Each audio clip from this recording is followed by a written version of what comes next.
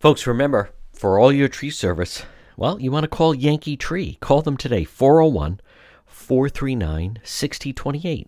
Yankee Tree Service, yankeetreeservice.com. What can they do? They do it all. Tree trimming, experts based right in Lincoln, tree removal since 2006, and also 24/7 emergency service available. Call Yankee Tree Service today, 439-6028. 439-6028. Whether it's tree removal, stump grinding, tree pruning, emergency service, bucket trucket service, and bobcat service. Since 2006, they've been performing tree removal service. On top of that, nothing stumps. Yankee Tree Service, they provide stump grinding. Enjoy your landscape without the eyesore. As far as pruning, well, let them get up there. Oftentimes a tree can be pruned instead of cutting it down. At Yankee Tree Service, their licensed arborists help you decide what's best, the treatment plan for your tree. And maybe it's an emergency service. Did something come down? Call them today, 439-6028. 439-6028. If they have to, they get right up there in the bucket. Yankee Tree Service, since 2006. Tree trimming experts. Give them a call, 439-6028, or online at yankeetreeservice.com. You're listening to the John DePietro Show, folks. Weekdays, we start at 11. We go until 2. It's AM 1380, 99.9 FM. You can always listen online at the website, DePietro.com. It's Thursday. It's December 1st. New month. Welcome to December, folks. Also, pot is now legal in Rhode Island. They opened the dispensaries early this morning. There's only a selected few. You can now purchase it, as they say, recreationally. So whatever term you want to use, pot, weed, cannabis, marijuana, it's all legal now. Welcome to McKees, Rhode Island, where we have safe injection centers. How about Mayor Elorza is now giving out slave reparations to white people in Providence? I kid you not. Check out the story on the website, DePietro.com. Folks, up is down, down is up, night is day, day is night, cats are dogs, dogs are cats. I mean, it's not your imagination. None of it makes sense. You know why? Because none of it does make sense. So last night, they had the Christmas tree lighting ceremony. So Governor McKee's there with his family. And, I remember when recreational marijuana can now be legally sold in Rhode Island. So there's live music. They had live music in Warwick. There's traffic backed up. All the different dispensaries. Not a lot's going to get done today. Today is watch the number of people that call in sick for those that are still working. But no, it is a party day in the Ocean State. No need to wait for 420 anymore. Charles, really, are coming up at 420. No more of that. Now they're just going to bake all day long. So, and business is brisk. So many different elements. But I want to get to the Channel 12 story. The Christmas tree, Rhode Island State House Christmas tree lighting interrupted by protesters. Now, many years ago, when I led a group of people, that was when Chafee wouldn't call it a Christmas tree, and we went. And we were widely criticized because of the fact that when he pushed the button, we broke into a rendition of Old Christmas Tree. But last night, some of these housing homeless advocates interrupted these. I think it was kids from children from Cranston East, and I don't see a lot of criticism there. But I want to play. This is the Channel 12 story on it. Oh, they just have the audio of it. Oh, there's Brandon, who we interviewed the other night. Rhode Island holiday tradition interrupted by protests at the Rhode Island Not State really. House tonight. Not that loud. Protesters at the tree lighting ceremony shouted during parts of the program, drowning out a children's choir and the governor's countdown to light the tree. They were demanding more help for the state's homeless. Earlier today, Governor Dan McKee announced the state would be opening a warming center for the homeless inside the Cranston Street Armory in Providence. This is the first year the tree lighting ceremony has been held in the State House Rotunda since no the tie pandemic for began. Governor McKee. Attendees were asked to bring a new unwrapped toy for local families in need. There you go. Now, of course, they don't care about interrupting because it's all about them. What about you could certainly make the argument that if those individuals were working, they wouldn't have time to be over there protesting at the tree lighting ceremony. I don't know what the solution is. One thing we know is there will never be enough. No matter what happens, there will never be enough for, as far as this quote, it's free housing. It's people who want free housing. What is happening? Everything is coming undone. Now, I also want to play this story that the media, they're kind of protecting the mother a little bit here. Channel 12 has it. A car with a 3-year-old child inside last night has now faced a judge. Providence police say they responded to the call on Broad Street just after 9:30 last night and ended up finding the car and the child safe at the Omni Hotel. 12 News reporter Alexandra Leslie is outside Providence. Listen to this, folks. Where the suspect was arraigned twice today. Alex? Osvaldo Vasquez went back inside for a bail and probation hearing where a judge ordered him held without bail. That's a change from his first arraignment. Now, police say with the help of a bystander, they were able to track down Vasquez and the car that he's alleged to have stolen with that 3-year-old inside. I tried to stop him. Ricky Saunders was leaving this liquor store on Broad Street Tuesday night when he saw a man jump into a car left running that didn't appear to be his and drive away. When I came out the store, the lady walked by me in the store. So when I turned to get in my car, the car left. So I said, I know that lady does not walk by me that fast. Then she came out and threw her hands up. That's when Ricky made the decision to follow the car, not knowing there was a lot more at stake than just a stolen vehicle. And then it was a pretty lengthy chase. We jumped on 6, jumped on 10. Ricky says the chase eventually led them here to the Omni Hotel. I lunged at him, and he kind of got away from me. That's when Ricky discovered the child in the back seat and let the suspect run. Police say Vasquez hopped onto a RIPTA bus. They eventually nabbed him after another brief chase where he was found holding a hoverboard. Vasquez says police got the wrong guy. Your name, sir? Mr. Vasquez indicates to me that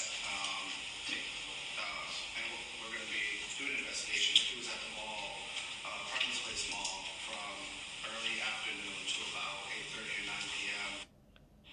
Police said while Folks, I want to come back to this liquor store. I initially thought it was in Washington Park. I was wrong because of the McDonald's. There's McDonald's in Washington Park, but there's a liquor store across the street. But there's a McDonald's. This liquor store that this mother left the car running now. Left the car running. I don't even feel safe driving around there at night, let alone leaving a car running with a 3-year-old in the back. That's way down on Broad Street. There is a McDonald's, but it's closer to the Burger King, across from the Dunkin' Donuts. There's always trouble at those Dunkin' Donuts. Some people shot and killed in the parking lot of the Dunkin' Donuts. It's about not even a mile from Crossroads. When you enter Broad Street, right at Crossroads, and you go, I'm going to say it's half a mile. The Burger King's on your left, and then the liquor store's maybe, it's a little bit farther down the left. That's where what is happening? Left a car running with a 3-year-old inside so she could run in the liquor store. That should be the lead part of the story. Now, that's a real hero, the man that came out.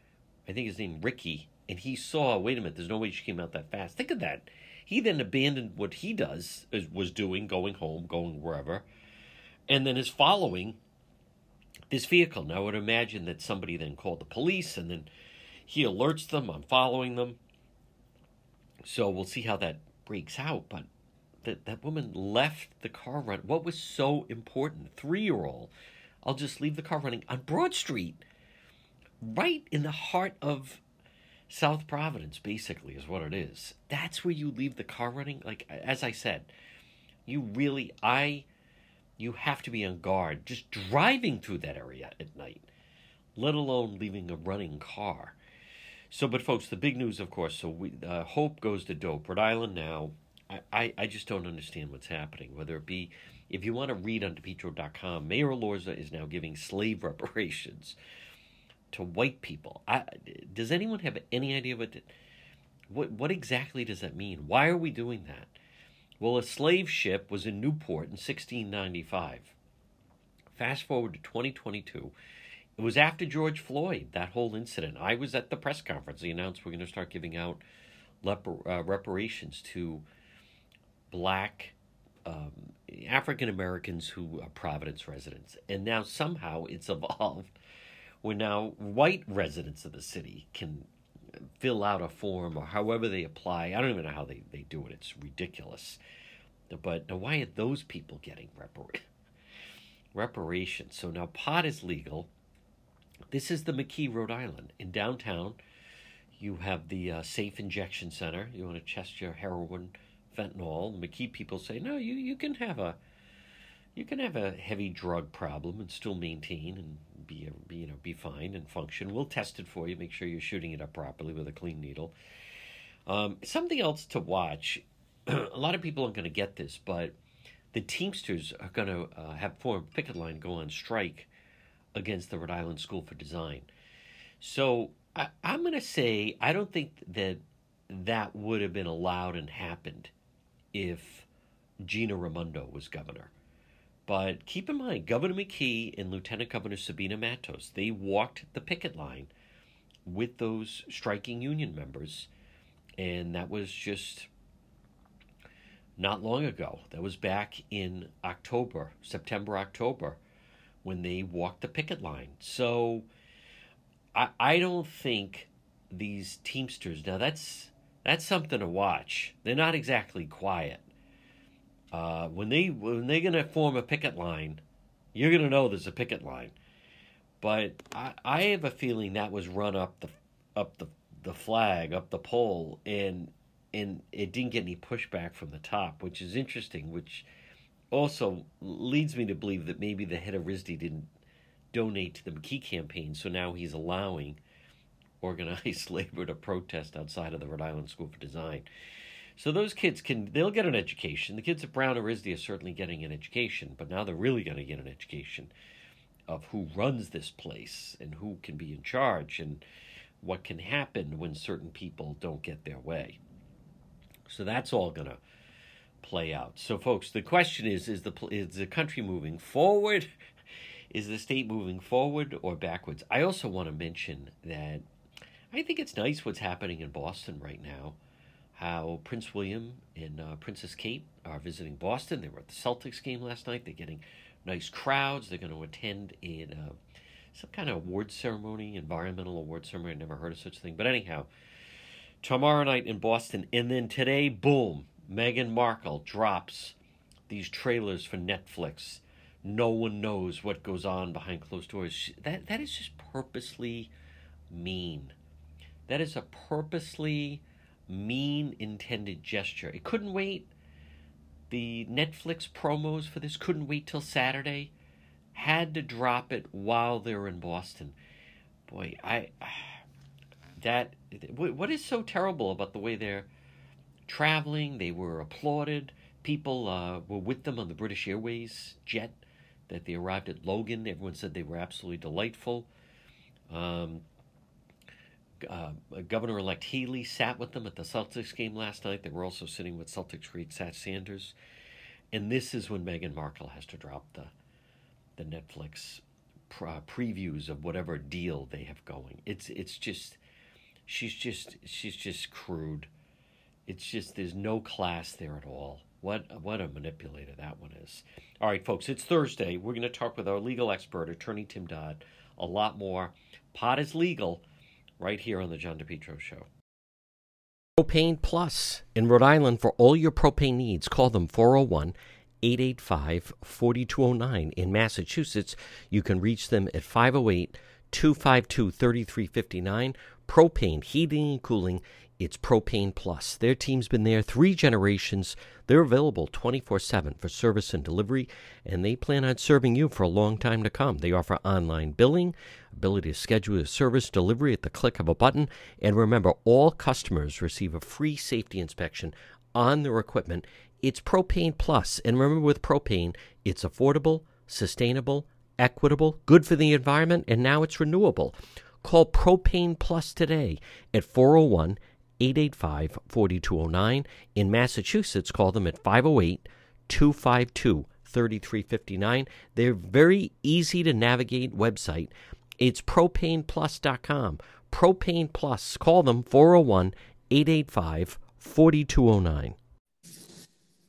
Folks, you are listening to the John DePetro Show weekdays. We start at 11. We go until 2. It's AM 1380, 99.9 FM, can always listen online at the website, depetro.com. It's time for our legal segment.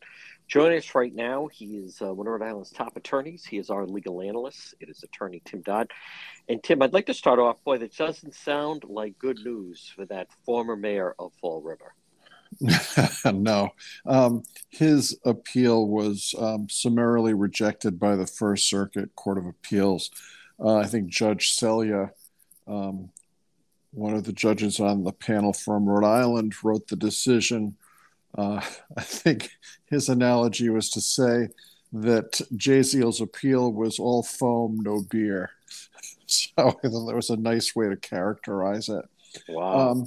Essentially, I think Jasiel got a good trial.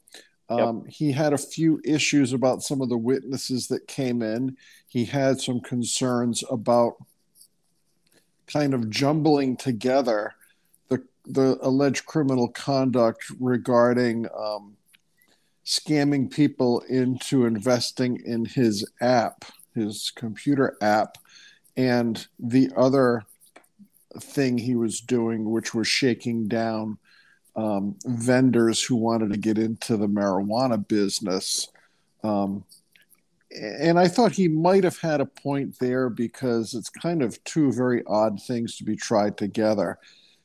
It shows almost a sociopathic pattern of using people, boldly lying to people. Apparently, he was extraordinarily good at conning people into believing all of the things he was telling them about his app and about what it could do. And like many con artists, he had himself all the trappings of wealth. He had the fancy car and the nice suits and the fancy watch and travel. He was living as if you would look at him and say, I want to get on the bandwagon with this guy because he's making it big. Look at him. He looks like $1 million, but that's all part of the fraud. And so he's staying in jail. He'll be in, I believe he got 6 years. He only surrendered to prison, I think, in April. So he doesn't even have a year under his belt yet. Ooh. So he's got nowhere to go but prison for the next 6+ years. He might do a little less, but I mean, he was trying to stay out of prison during the entire time this appeal was pending. If I know your listeners will recall, John, I think his lawyers did a great job. They got him like 7 continuances on his obligation to surrender to the prison. He kept staying out and staying out and staying out to, I think, the frustration of a lot of people who knew that, or learned that he was a real bad guy, more of a bad guy than they ever realized when they were voting him into office. But his appeal raised no issue to show that the judge abused his discretion on any of the legal issues before him.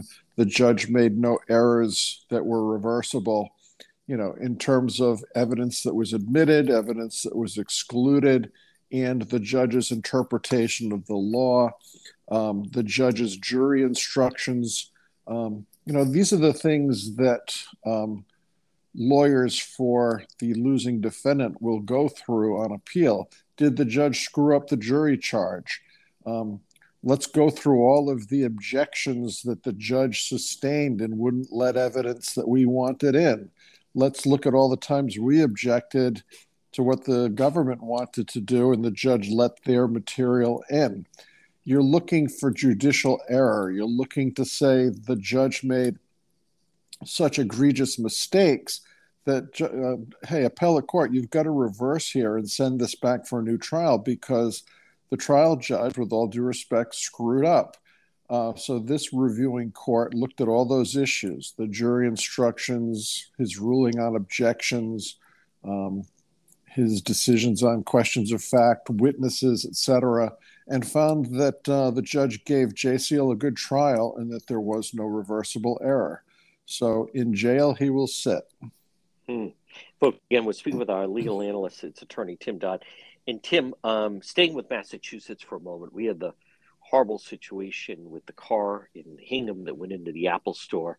And boy, that didn't take fast. I mean, the guy's, I think he's still being held, very expensive bail, but already there's action in lawsuit in that. But I mean, civil action. I'm surprised only, normally you'd think it would take a little while, but what are we to make of this almost immediate legal action against Apple? Well, lawyers, like anyone else, they like headlines. They like to get positive press. If all of the victims of this case have not yet lawyered up, and I have no idea if they have or they have not, this lawyer's making a big splash looking for $50 million. He's first out of the gates. He gave some good talking points to the media. That may create for his office a herd mentality of victims saying, well, this is our guy. Look, he was first out. He's a tough guy, et cetera, et cetera. And it's positive reinforcement for this lawyer's other closets. Oh, there's our guy kicking ass out there. And it could also be a useful tool from an advertising standpoint for new business. Those would be the cynical reasons. But beyond that, there's really little reason to wait. I think everything this lawyer for this plaintiff, John, had to say made sense. Number one is the building with, the store is surrounded by glass and then there's a parking lot. It would have been very easy to install, they call them bollards. I would call them barriers.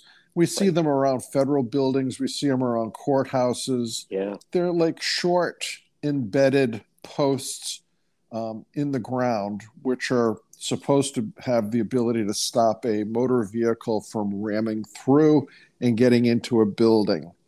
Now, the proof is in the pudding here, because after this horrible accident, this Apple store did have these bollards installed. So now if you go by, there's these,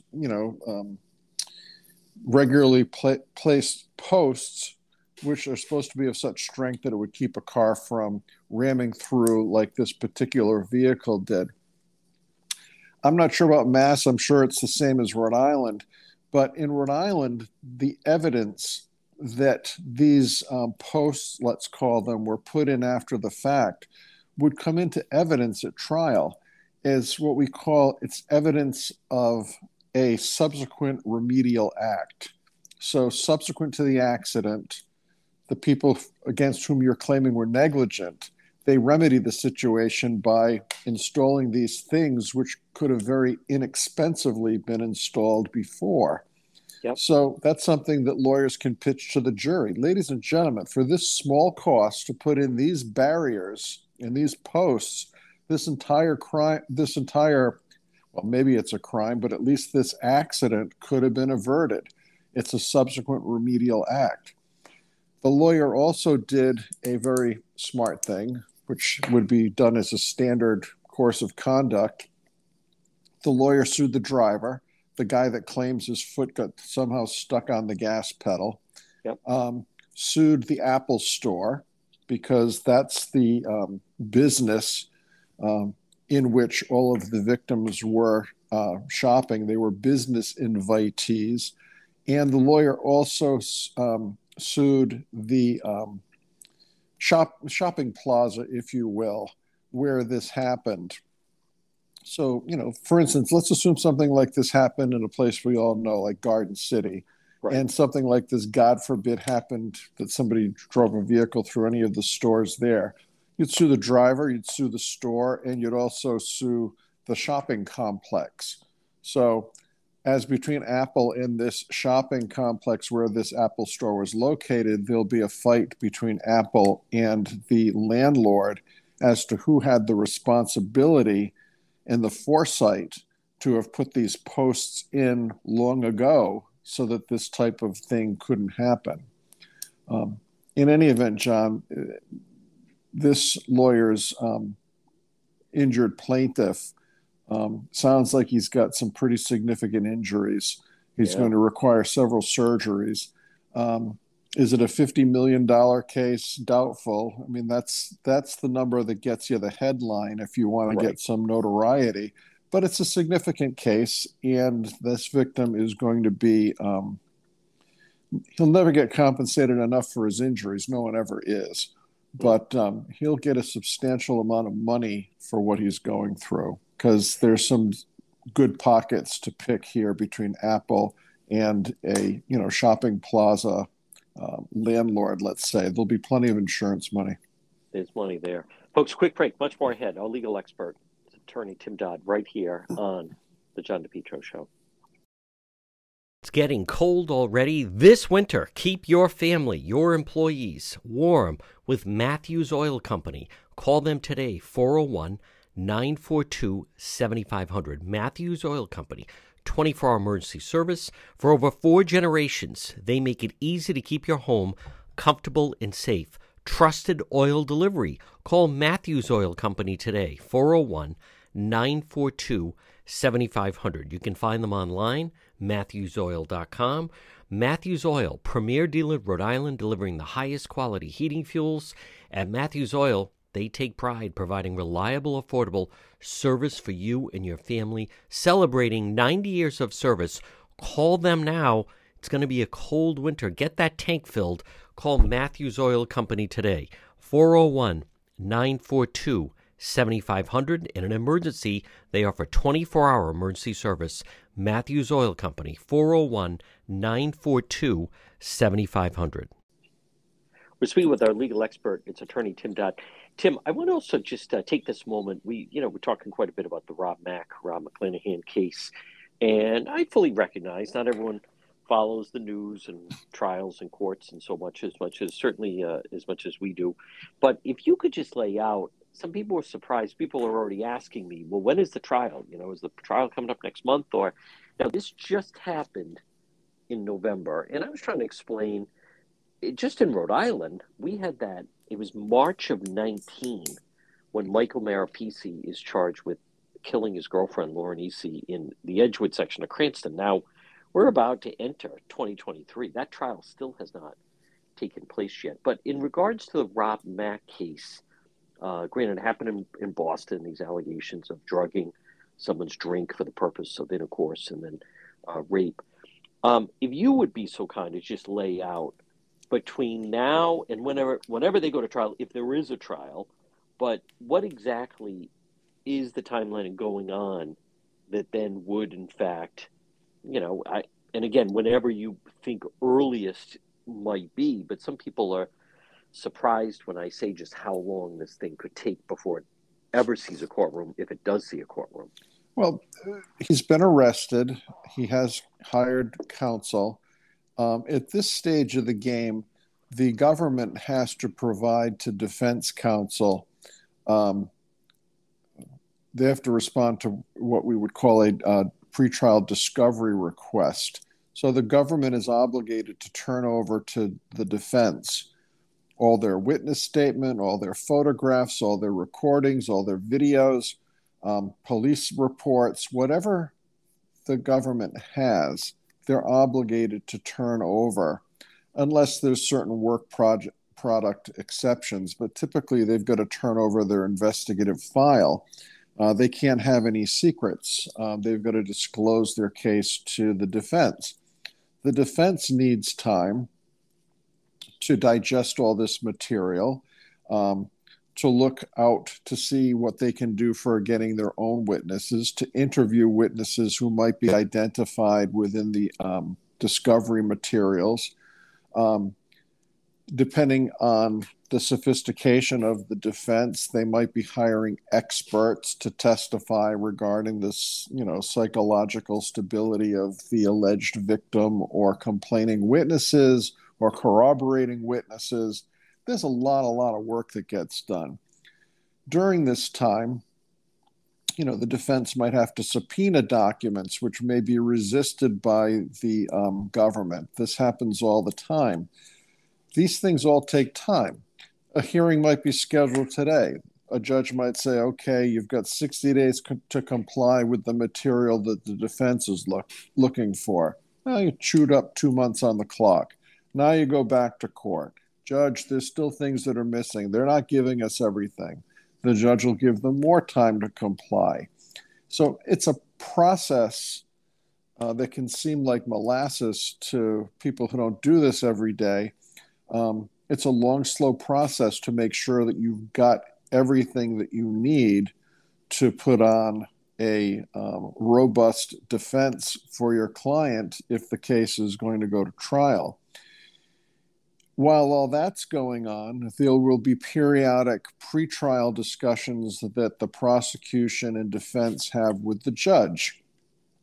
How's this case moving? How much more time do we need? When's this going to be ready for trial? How many witnesses are going to be? How many days this is going to be to try?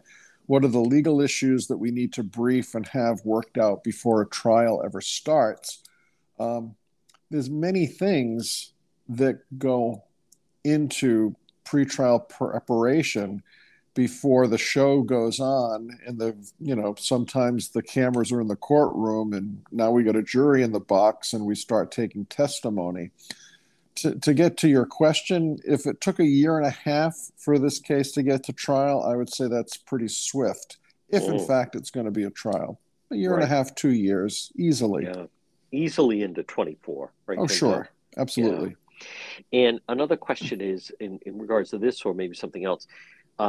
Someone else asked, what if more victims come forward? Is that added into this case as witnesses, or would that have to be a separate case and potentially separate charges? Well, it depends on a jurisdictional, the new people coming forward from the same jurisdiction. If there was an allegation of a crime, did it happen in the same state or did the crime happen in a different state? Those jurisdictional issues could require trials in different forums, like we saw with Harvey Weinstein. He had a trial in New York. Now he's on trial in California. Sure. But if there were more victims or alleged victims from the same jurisdiction who come forward making complaints, and their complaints fall within the applicable statute of limitations, certainly the criminal information here could be amended to add more counts for more victims.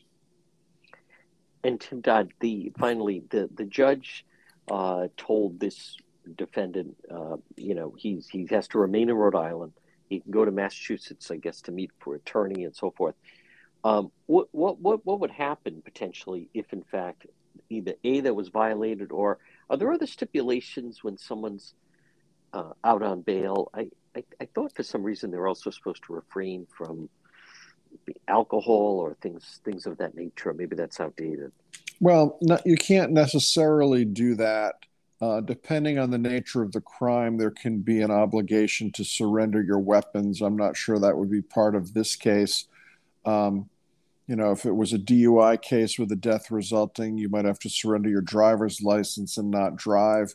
There could be limitations on your movement. For instance, this guy has to stay within the state of Rhode Island.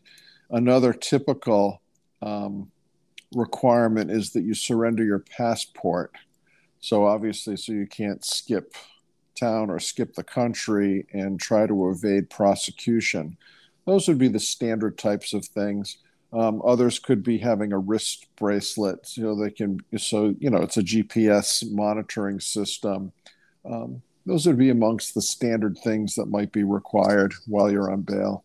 And how serious do they take it? Let's just say the court learned, someone went to, I'm just total hypothetical, but, went to Washington, D.C., or went to Disney World, or went to New York. What could be potential ramifications of that? Right to jail. To jail.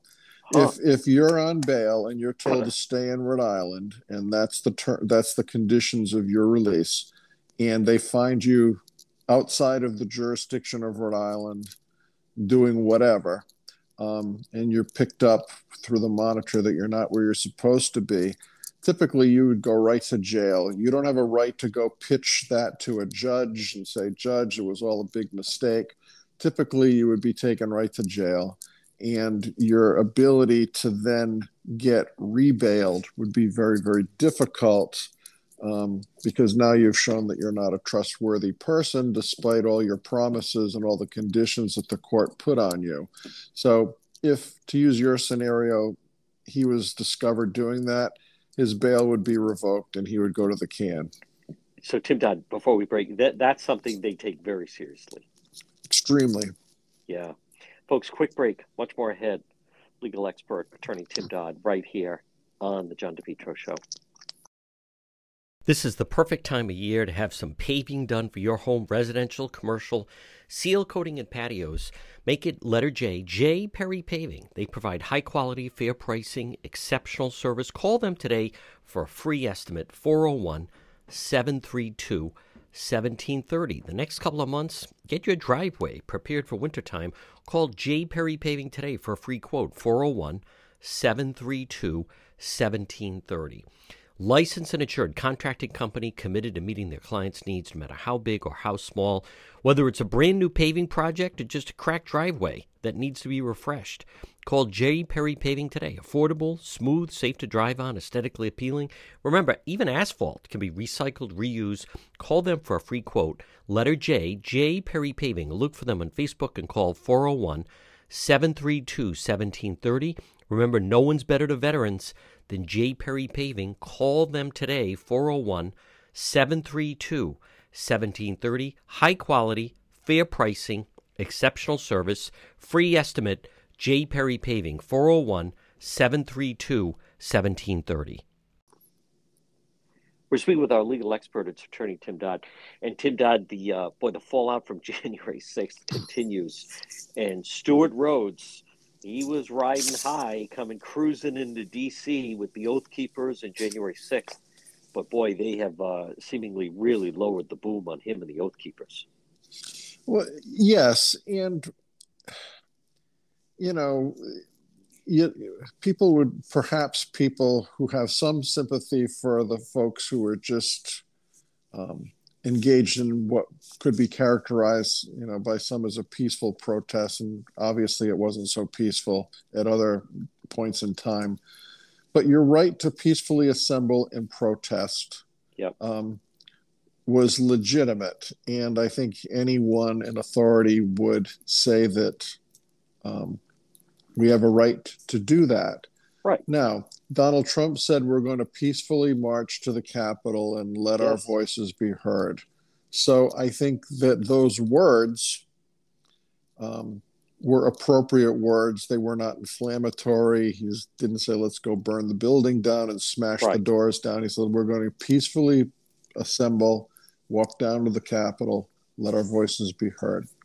That's appropriate. Now, the government, the DOJ, has been killing themselves trying to find some nexus between not what Donald Trump said from the microphone in front of the crowd, but was he or his people in contact with these Oath Keepers and other organizations plotting and planning in the days before the January 6th events. And I think they've come up empty to really produce evidence that President Trump was in cahoots with these Oath Keepers and fellow travelers.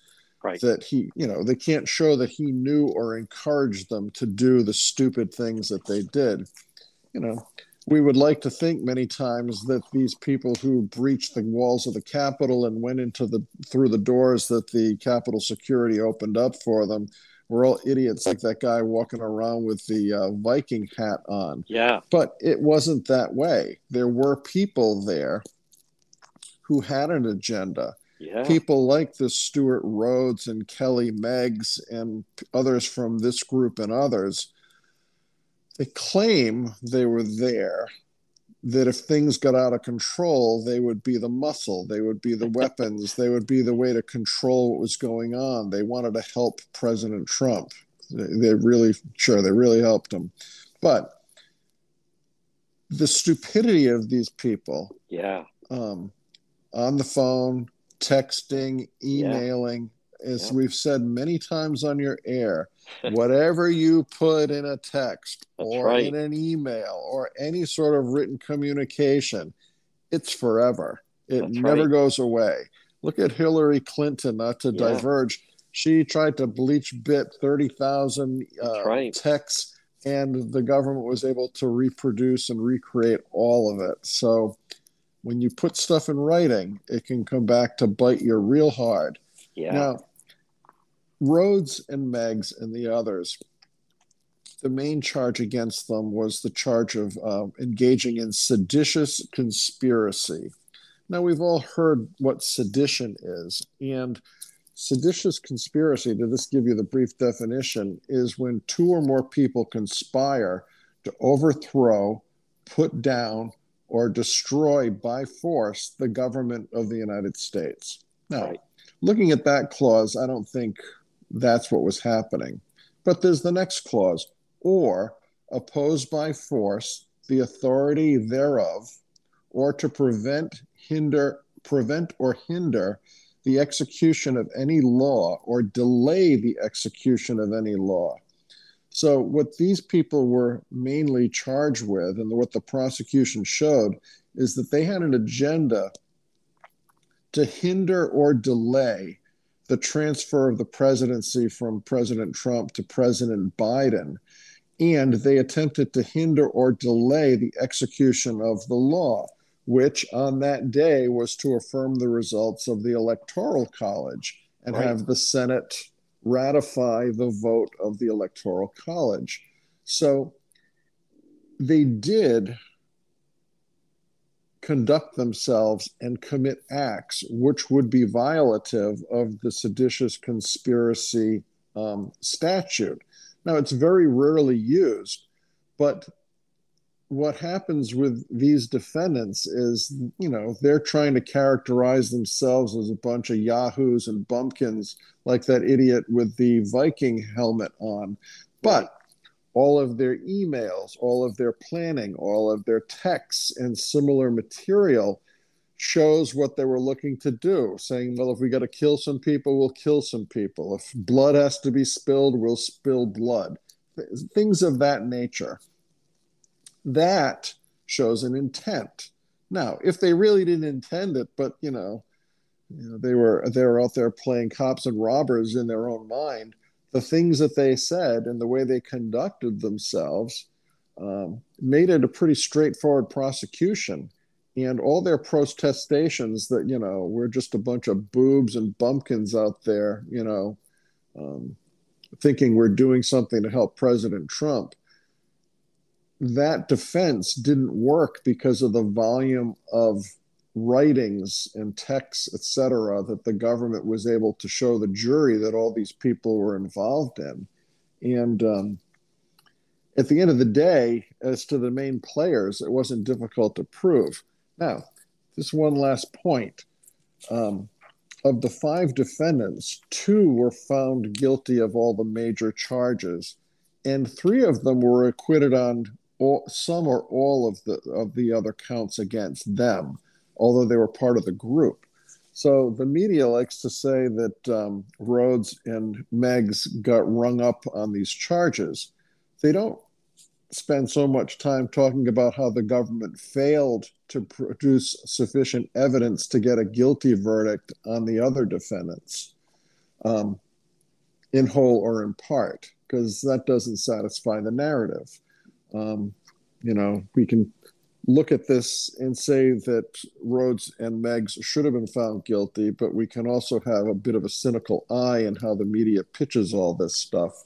They crow about the government's successes, but they don't talk much about when the government fails to meet its burden. Tim Dodd, though, with the Oath Keepers, I think they even did they even bring? I think they had guns at the hotel, and they were prepared. They did. They legitimately thought, like, this. All right, so this is going to break into a civil war, and we're going to be ready. They're not ready for anything. No, they struck me as the same kind of folks, with all due respect to folks who engage in like Civil War reenactments. They like to get out there and pretend they're soldiers. But it was just, again, foolishness. I mean, They brought it on. Yes, it's all foolishness to think that, these guys were going to go in there and overthrow the government and keep President Trump in as president. Yeah. You'd have to be delusional to think that could have happened. Right. Folks, again, we're speaking with our legal expert, attorney Tim Dodd. Tim, Tim Dodd, we talk about different defamation cases, but what are we to make of Trump ally Devin Nunes? He can go after defamation, according to the judge. Now, it's not an easy bar, but this certainly seems to be one way on the package on the way to it. Yes. Before we get to Nunes, there's one more thing about the Oath Keepers. Yes. All the defense counsel said, we got a fair trial. The judge gave us a good trial. The government, put us to our test, and they delivered the evidence that was necessary. But all the defense counsel were grousing, saying, it would have been a very different outcome potentially if we had gotten a change of venue, because they were all looking to get this case out of the DC courts and move it. Because as we've seen, the government has been unusually successful in its prosecutions, putting these cases in front of DC juries. It's a jurisdiction that I think votes over 90% Democrat. I mean, a lot of these cases that have involved anything to do with Trump or his associates, bang, guilty. Yeah. Guilty. I think that if these folks have any appellate issues, and I think they're not going to have much, it could be this jurisdictional request that they get a change of venue. But going to Devin Nunes, he's going to have the same difficulty that Sarah Palin had when she sued the New York Times. Because he's a public figure, just as she was a public figure, it's not enough to say this person knew or should have known that what they were saying about me was false, or they said it with reckless disregard to whether or not it was true or false. Like the Sarah Palin case, Devin Nunes is going to have to show actual malice, okay? Which is more than just saying, well, in this case, I'm sure your listeners know, but Rachel Maddow was casting aspersions at Devin Nunes because she was implying that Devin Nunes was having some sort of a relationship with a female Russian spy. Right. And she said, when a Russian spy gives you material, you should turn that material over to the government. And if you don't, well, what's up with that? Well, she knew or should have known that Devin Nunes had, in fact, turned over the material he received from this Russian female spy to the government. He didn't hold it. There's no real evidence that he was canoodling with her or anything like that, and that he did the right thing.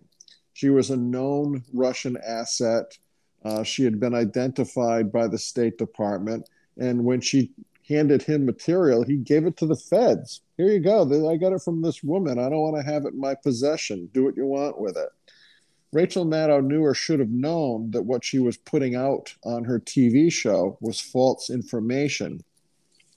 And although the judge hasn't ruled, he did say that Nunes's case can go to trial because Nunes has put forth facts that would suggest a plausible alleged actual malice. And actual malice is that Rachel Maddow had a specific intent through her words to harm Devin Nunes. Not that she made a mistake, not that she said it recklessly, but she intended to harm him. And if Nunes can show that she intended to harm him by making false statements about what he did and what his motives were, he could get a significant financial award. He didn't sue Rachel Maddow. He sued primarily MSNBC and, some of their Comcast affiliates. But he could ring the bell in a way that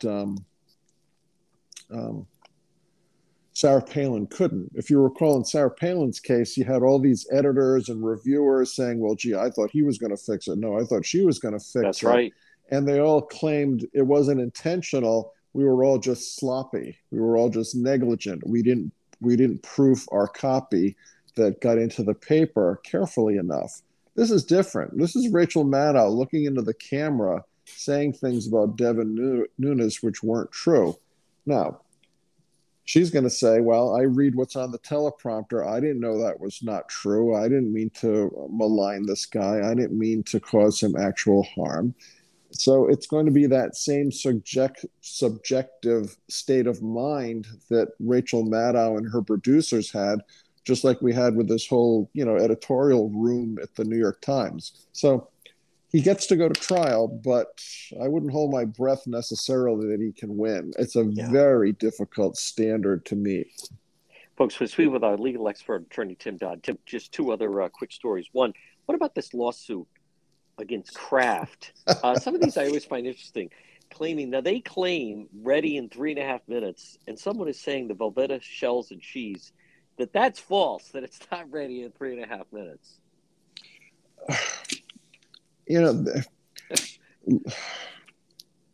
Do I think she's going to get a monetary award? No, I don't. Yeah. There have been cases like this where they say, I don't know, made with real strawberries or something. Right. And then you find that it's just an artificial flavor, that there's no actual fruit in it.